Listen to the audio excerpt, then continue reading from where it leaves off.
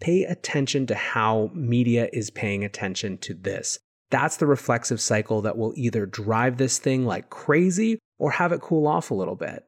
Right now, it seems to me like we are just at the beginning of a cycle where these prices mean a lot more eyes are going to be coming over on into this space. Welcome back to The Breakdown with me, NLW. It's a daily podcast on macro, Bitcoin, and the big picture power shifts remaking our world. The Breakdown is sponsored by Crypto.com and Nexo.io and produced and distributed by CoinDesk. What's going on, guys? It is Thursday, November 5th, and you may realize that I have said all week that I was not going to be recording during the week. I'm up in the White Mountains in New Hampshire for an anniversary, but something happened. Bitcoin has hit 15,000. In fact, it has smashed through it. It's currently at $15,196 at the time of recording.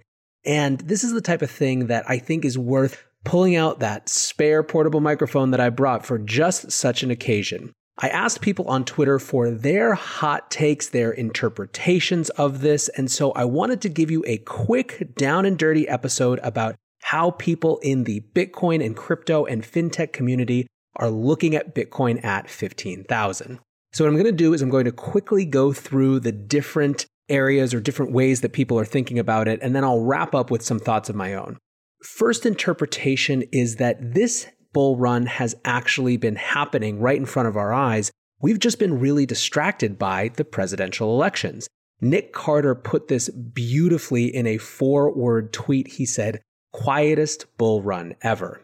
Of course, another line of interpretation has to do with the halving, and you can see the halving bulls feeling very redeemed right now. Eugene Grant responded to my post saying supply matters a lot.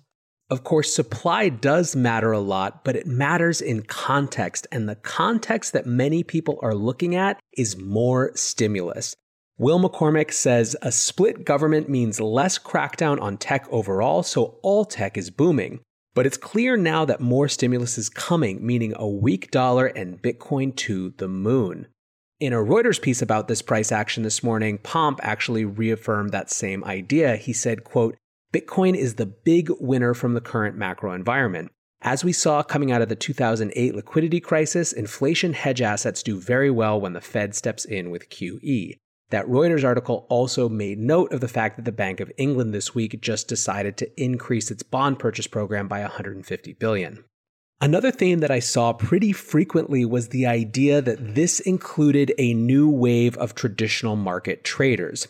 Death Disco says, very simple, Trump is out, so stimulus will be regulated and guarded and not used to pump markets and prop up zombie companies.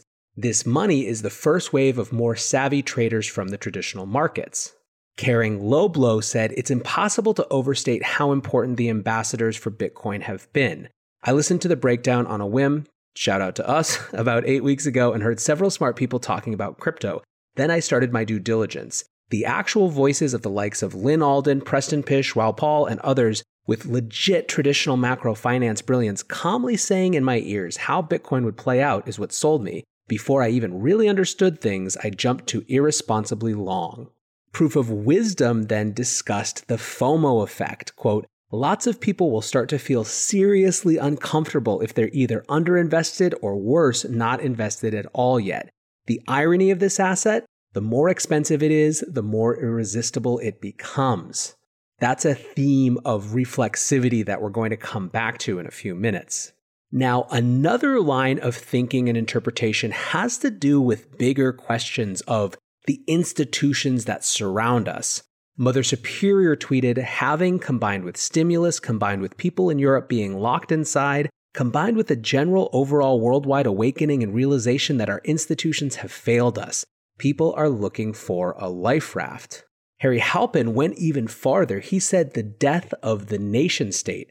I mean, if the Biden-Trump election has any clear meaning, it's that the US empire is declining far quicker than anyone expected, and the same with USD fiat reserves.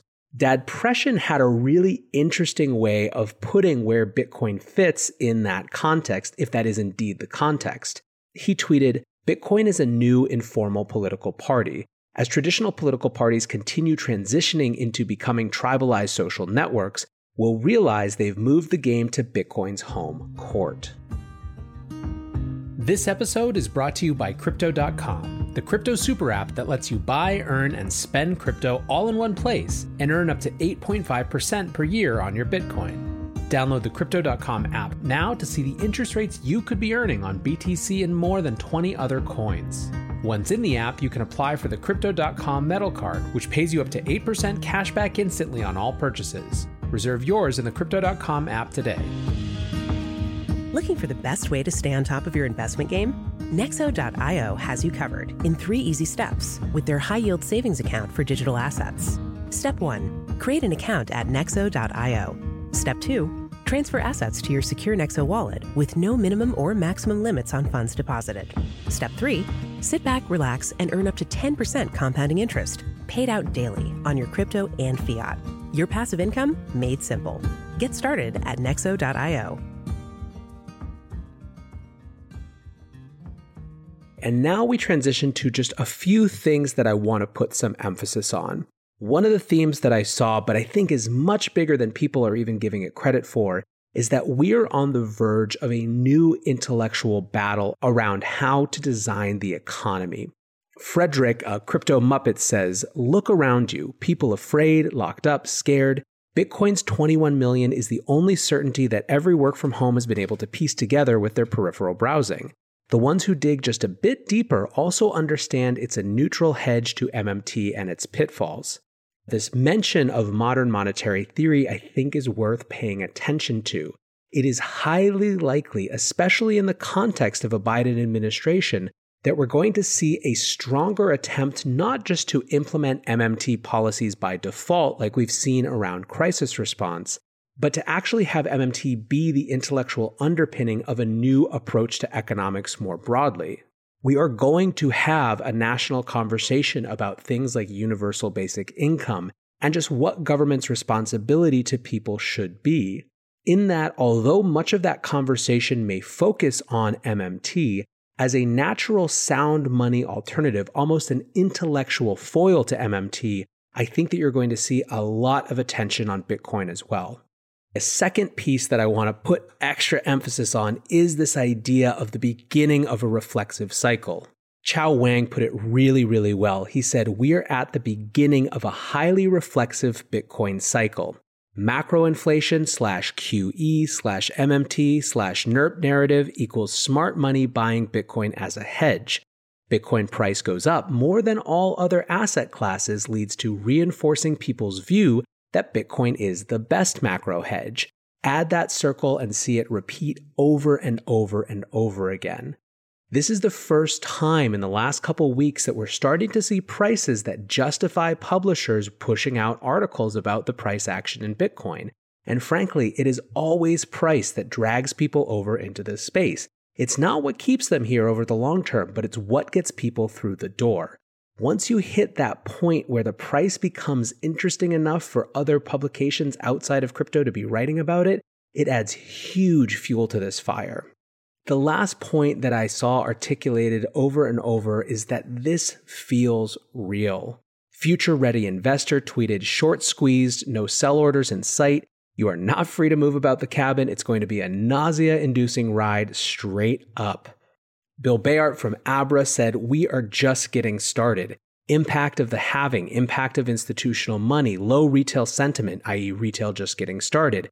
No sellers, all hodlers, perfect storm for a move to 25K, which will generate enough retail momentum to get us to 50K.